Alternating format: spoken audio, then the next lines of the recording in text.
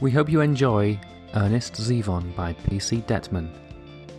If you really like this podcast, the best way to support us is to buy and read the ebook for Kobo or Kindle. Also available as a paperback.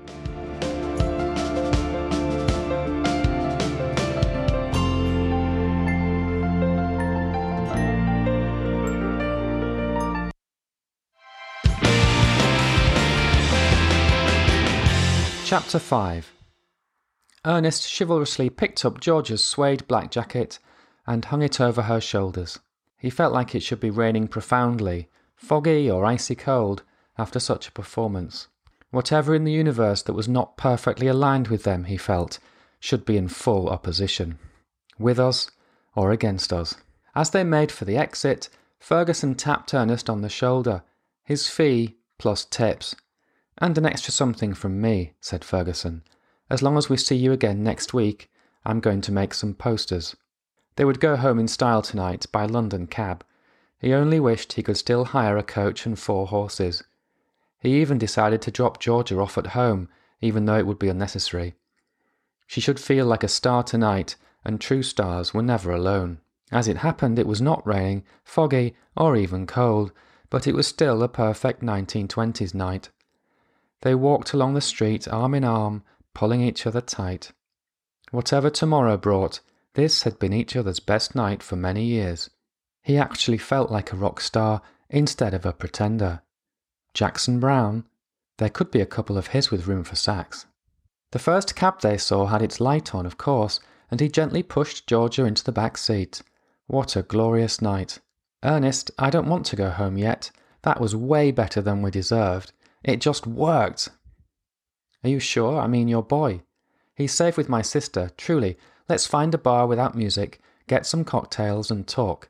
If this is business, then bring it on.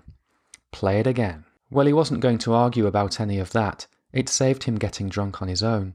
And there was only one place nearby that fitted Georgia's no-music cocktail bar stipulation. The bar in Duke's Hotel. The best martini in London. Their driver nodded. They could have walked it in not much time, but never mind. The black cab was the true way to arrive outside a city hotel, especially in Mayfair or Piccadilly. In the cab they held hands. Neither spoke. A spell had been cast. Neither wanted to risk breaking it. Some things, and not very many things, did not need a narrative, a discussion, or an argument. They just need to settle, to ferment and blend, to age naturally in the air. A martini would be the perfect nightcap. Just the right era, the right note, and the right style. Ernest would order the Ian Fleming special, as he always did. They wouldn't need to take an order. Cash was in plentiful supply. He just needed to pick the right private moment to hand over Georgia's half. He hadn't counted it, but it wasn't the usual few tenors. There were a few £100 in his pocket for one night. Sometimes the owner had padded out the tenors with 5s, and on some August nights, with the locals and office workers away for the summer and the tourists at the musicals, there had been only coins. Did the barman raise an eyebrow when he noticed Ernest coming through the doors? He often came by after a show, but he hadn't been here in months. It wasn't the right time. It wasn't even midnight. But Ernest could count on one hand the times he had been accompanied here, and it had never been with a woman. The barman was taking down the bottles already. "2 of the usual," said Ernest. For the second time that night they sat alongside each other on stools, watching someone mix drinks for them. There was always a fascination in it for him, like watching a fire or a chef. There was something about the act of creation, the alchemy, and also the act of destruction in a fire. The 2 events were not all that different when you studied them. As the man mixed, it allowed Ernest a closer look at the ingredients. He was closer to its soul. "Wasn't that something?" said Georgia. The nerves had gone quickly. Their lack of rehearsal time didn't show them up. There were always things you could do better, but it had exceeded his best hopes. "Such fun," she said. "I forgot what a blast it could be, especially in a small place." "Thanks."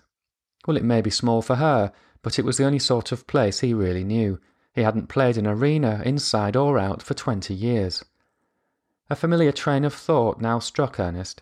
What if he was just a way for Georgia to warm up, a springboard to greater things?